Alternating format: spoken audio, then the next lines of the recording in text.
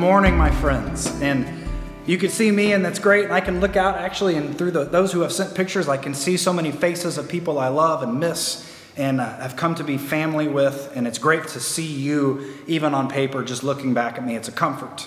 And we should be comforted by the idea that many of us are listening to this at the same time, that we're experiencing it together, that we lifted our voices in song and prayer, and now we get to lift our hearts up and to hear the word of the Lord. And that's ultimately what we're after. And so it's amazing that through technology, through scripture, people and this technology being passed down for hundreds and thousands of years, that we can hear words of those who wrote before, and through the hearing and through our lifting of ourselves and opening to God's Spirit, that we can hear the word this day. And so let us prepare ourselves, because it's worth the preparation. Let us pray. Lord, I thank you that we can gather with you and with each other. And although we are physically apart in spirit and in our hearts, we are together and we are one and we are yours. That whatever we're facing today, we have you and we have each other. I thank you that you woke us up, that you gave us breath, that you've given us this day. I thank you that you are ever with us and speak a word of hope. You help us to be a people of hope.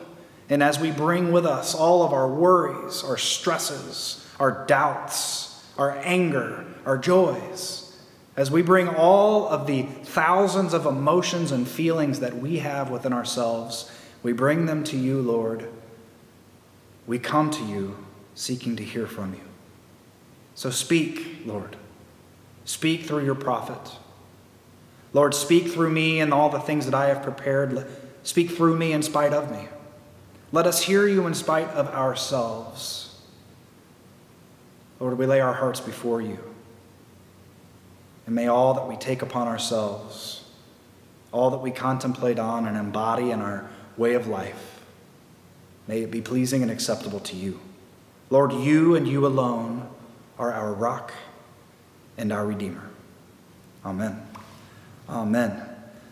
We are going to hear a passage today from the 37th chapter of Ezekiel. Ezekiel is a prophet, and the prophets usually spoke when things needed to be said, when people had lost sight. And so prophecy is not really about future telling in the Bible.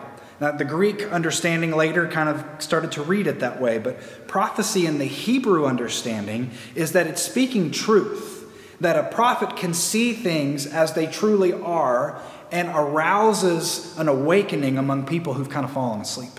And we do this. We get going in our life and we don't realize what it is that we have brought into our lives that maybe we shouldn't have. Or we don't realize the things that we've stopped appreciating and we should. Or we don't realize the things we've taken for granted until suddenly we're made to stay home and we're not allowed to function in life like we usually do. And suddenly we find ourselves appreciating human touch like we never have before. A prophet would bring this awakening to us without necessarily a tragedy.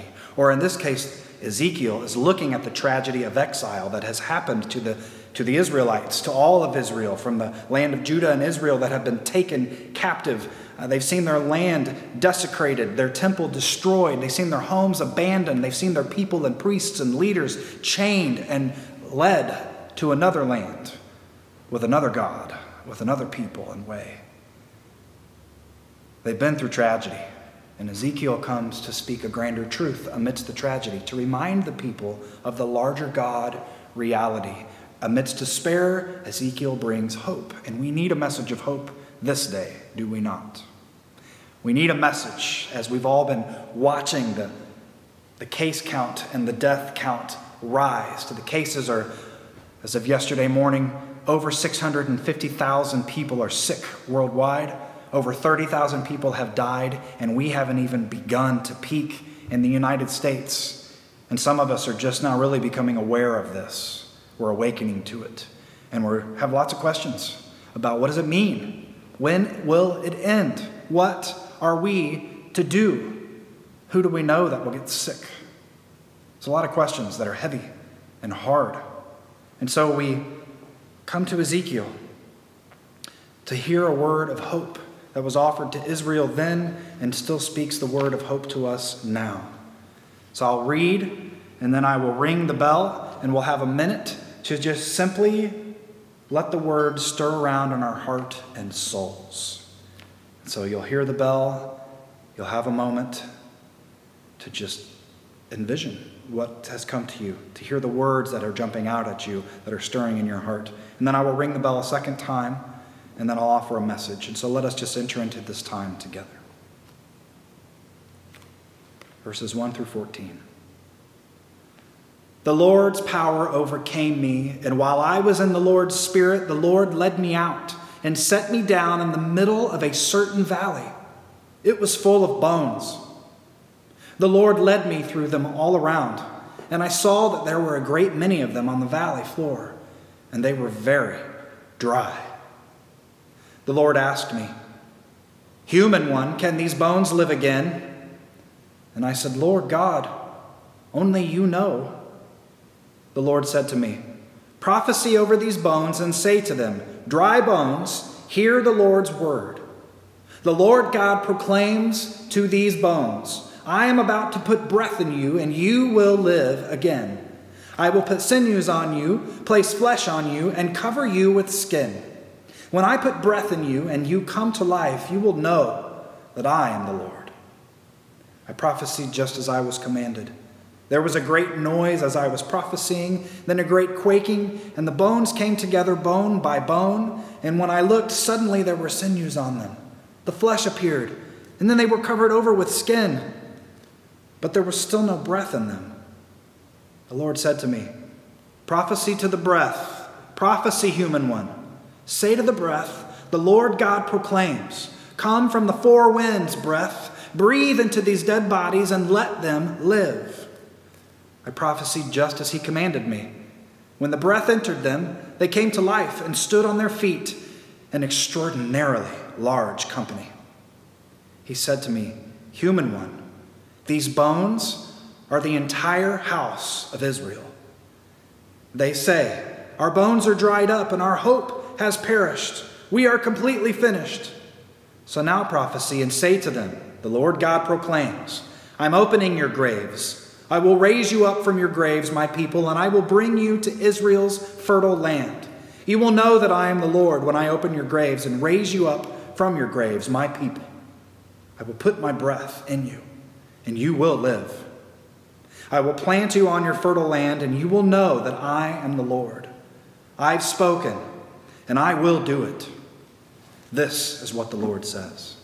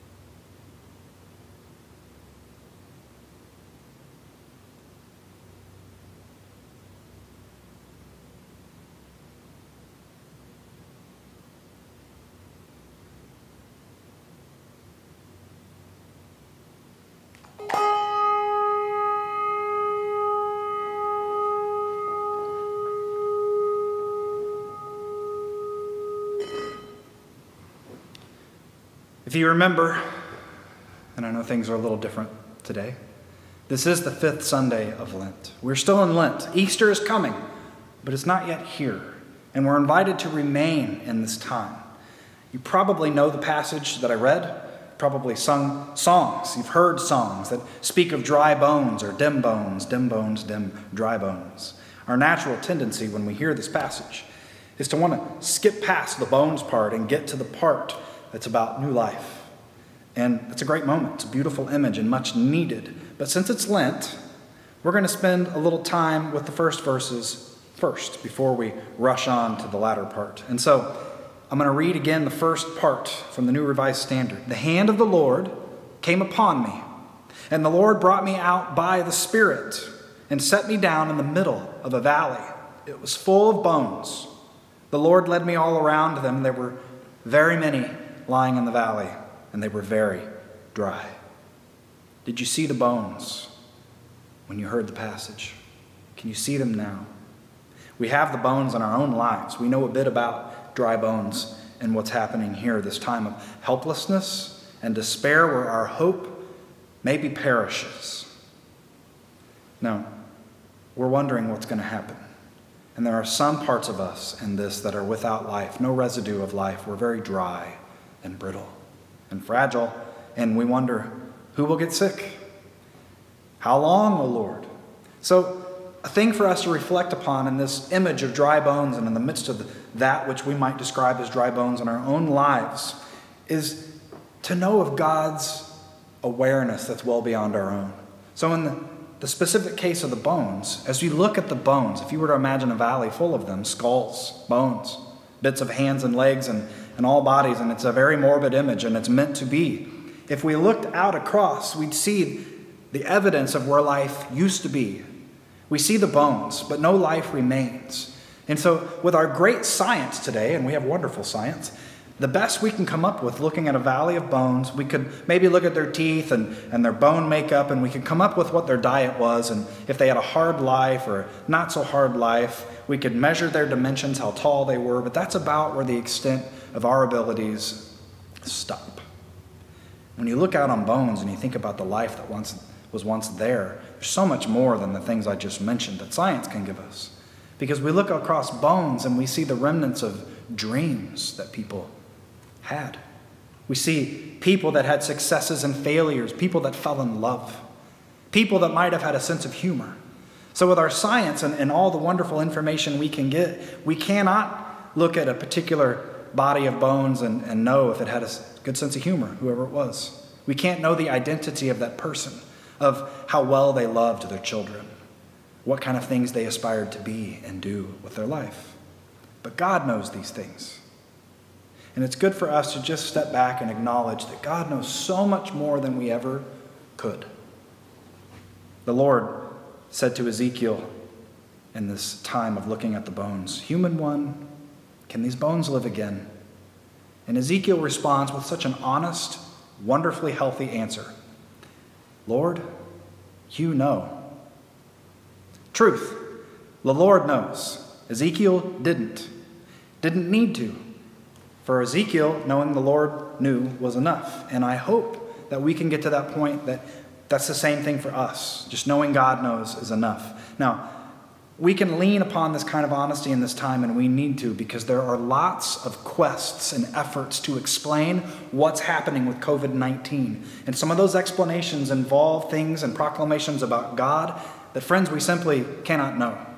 So when you hear someone say that, oh, we're just experiencing this so that we'll focus more on our families, God's trying to call us back to being more around the table at dinner time. And I say, if we take that line of thinking all the way to all that it means, that means that 30,000 plus people's lives are less important than me sitting at a table with my family. Sitting at the table with my family is wonderful, and we've been doing that more. But I don't think God has sacrificed 30,000 at this point to simply bring about more table fellowship, right? We can see where that takes us to a place where God is suddenly not a God that we can find comfort in. We want to find answers, and lots of people are offering them, but I invite us to be like Ezekiel, to acknowledge there's much that we don't know. But we can have confidence that God knows, and we can let that be enough. Amen? Now, we're just beginning to see the seriousness of this whole COVID-19 thing. A week ago, there were a lot of leaders not taking steps to try to protect the people. Today, everybody is. Everyone's well aware, and we're all on the same page. A week ago, there were churches, pastors proclaiming that this was simply a test, that just to test our faith, and we shouldn't be afraid, we should continue to gather. But a week later, with the death of pastors and sicknesses going through some churches, which is terrible, now everyone suddenly understands. We're just awakening to the seriousness of what it is we're facing. What will happen for us? What will happen to us? What will this time bring? Friends, Lord knows. I don't. But the Lord does. And that is the source of good news if we can depend less upon ourselves. Ezekiel is told to offer a word of truth to these bones, to a people that wonder some of these things that we wonder. And Ezekiel's message is essentially, God gives them the message, there's always hope with God. There's always hope with God, always. Amen? That's our good news. I mean, that's what we turn to. That's why we're here. That's why we're communing together this morning in worship. Ezekiel watches as these bones come together and they've been re-put together, but they're not alive yet, which is a direct echo from the second creation account in Genesis 2, where the bones and body of the human, the dirt human, were brought together but not yet breathed into, because it takes this breath to bring us to life. Now, this word is really interesting. Ruach. And you could say that if you got a little phlegm, it helps. Ruach. Ruach is this Hebrew word that means breath. It means spirit. It means wind. And so Ezekiel calls for the Ruach to come, to take these seemingly alive bodies and to now bring them to true life. Not only that, but to bring them into wholeness. The whole house of Israel, the whole thing. Not a piece, not just the people that, maybe followed certain rules, not the other people that were from a certain bloodline, the whole house, everyone. This is monumental. It's huge. Ezekiel sees this message, and it had to have been such hope for Ezekiel. This wholeness of people didn't exist prior to exile.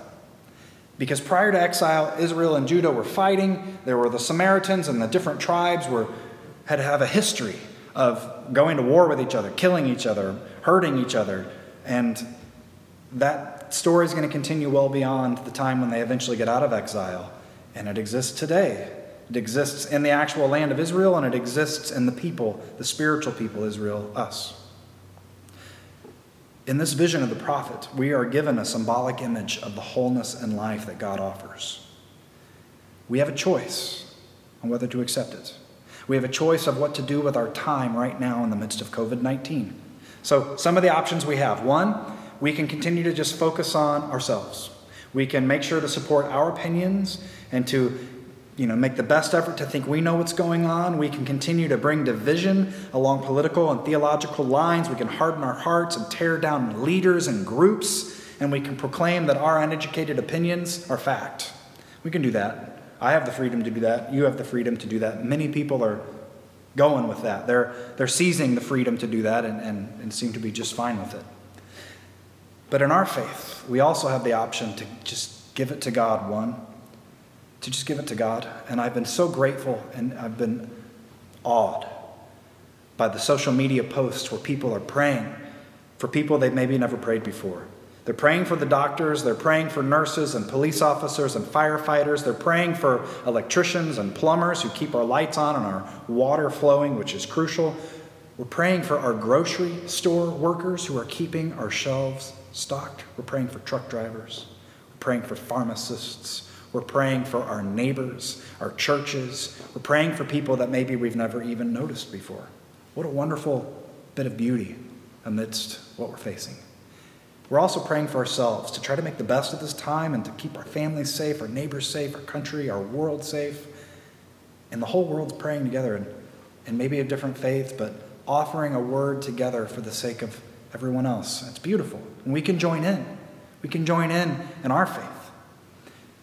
And I urge you as Christians, as the spiritual Israel, to go a step further, like Ezekiel, and to offer the word of truth, of God's life and wholeness that is being offered even in the midst of this time. We can ask God in this time of Lent to come into our hearts, to the areas of our life that have become dry and parched because we've ignored our spiritual life, or we've become focused on something else other than God, and it has caused life to dissipate within us.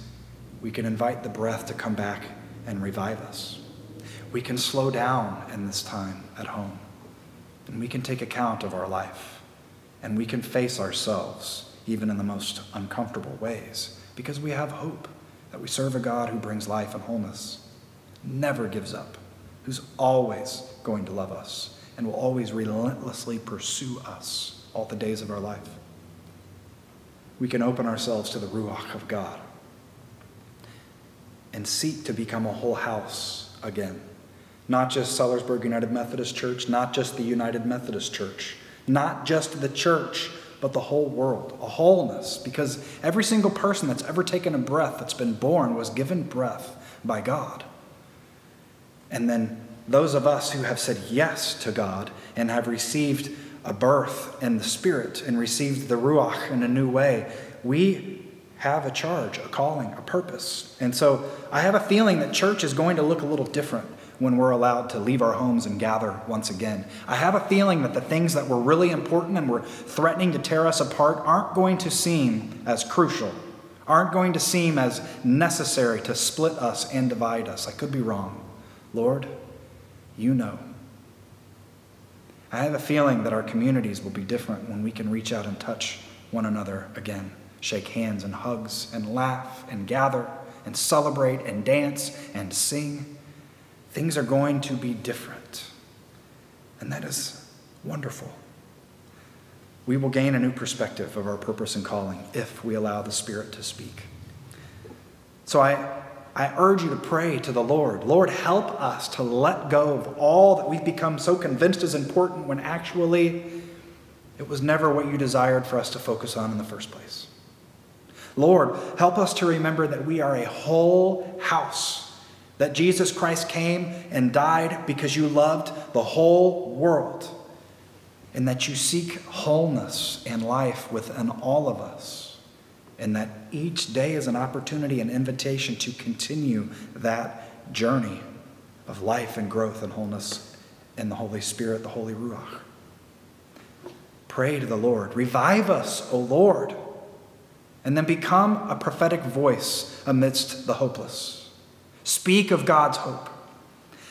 My friends, my family, my sisters and brothers, my fellow children of God, amidst the dry bones of this time, amidst our own missteps, amidst our own resistance, amidst some of our downright rebelliousness, amidst our self-righteousness and our pride, amidst our anger, amidst our deep thirst to be right, amidst our parched spirits, amidst our twisted notion that we are God, that we have the full knowledge of good and evil, that we have the right to judge and condemn, that we have the calling to divide and exclude. Amidst our very many and our very dry bones, there is good news. There is good news. The good news is that the Lord empowers us with Holy Ruach, Holy Breath, Holy Wind, Holy Spirit to bring us back together, to revive us and rise us up once more, that we may be made whole, that we may live, that we might know that God is God. So have hope, my friends. Have hope. Know that God knows. And simply have faith in that, if nothing else. Be the church that belongs to God, that belongs to the whole house, and that seeks after nothing but wholeness and life as God offers it. Continue to offer yourself in this time of Lent, to truly confront yourself in our time of forced solitude and in this wilderness of this strange season. Seize the opportunity to let the Spirit work. My friends, can these bones live?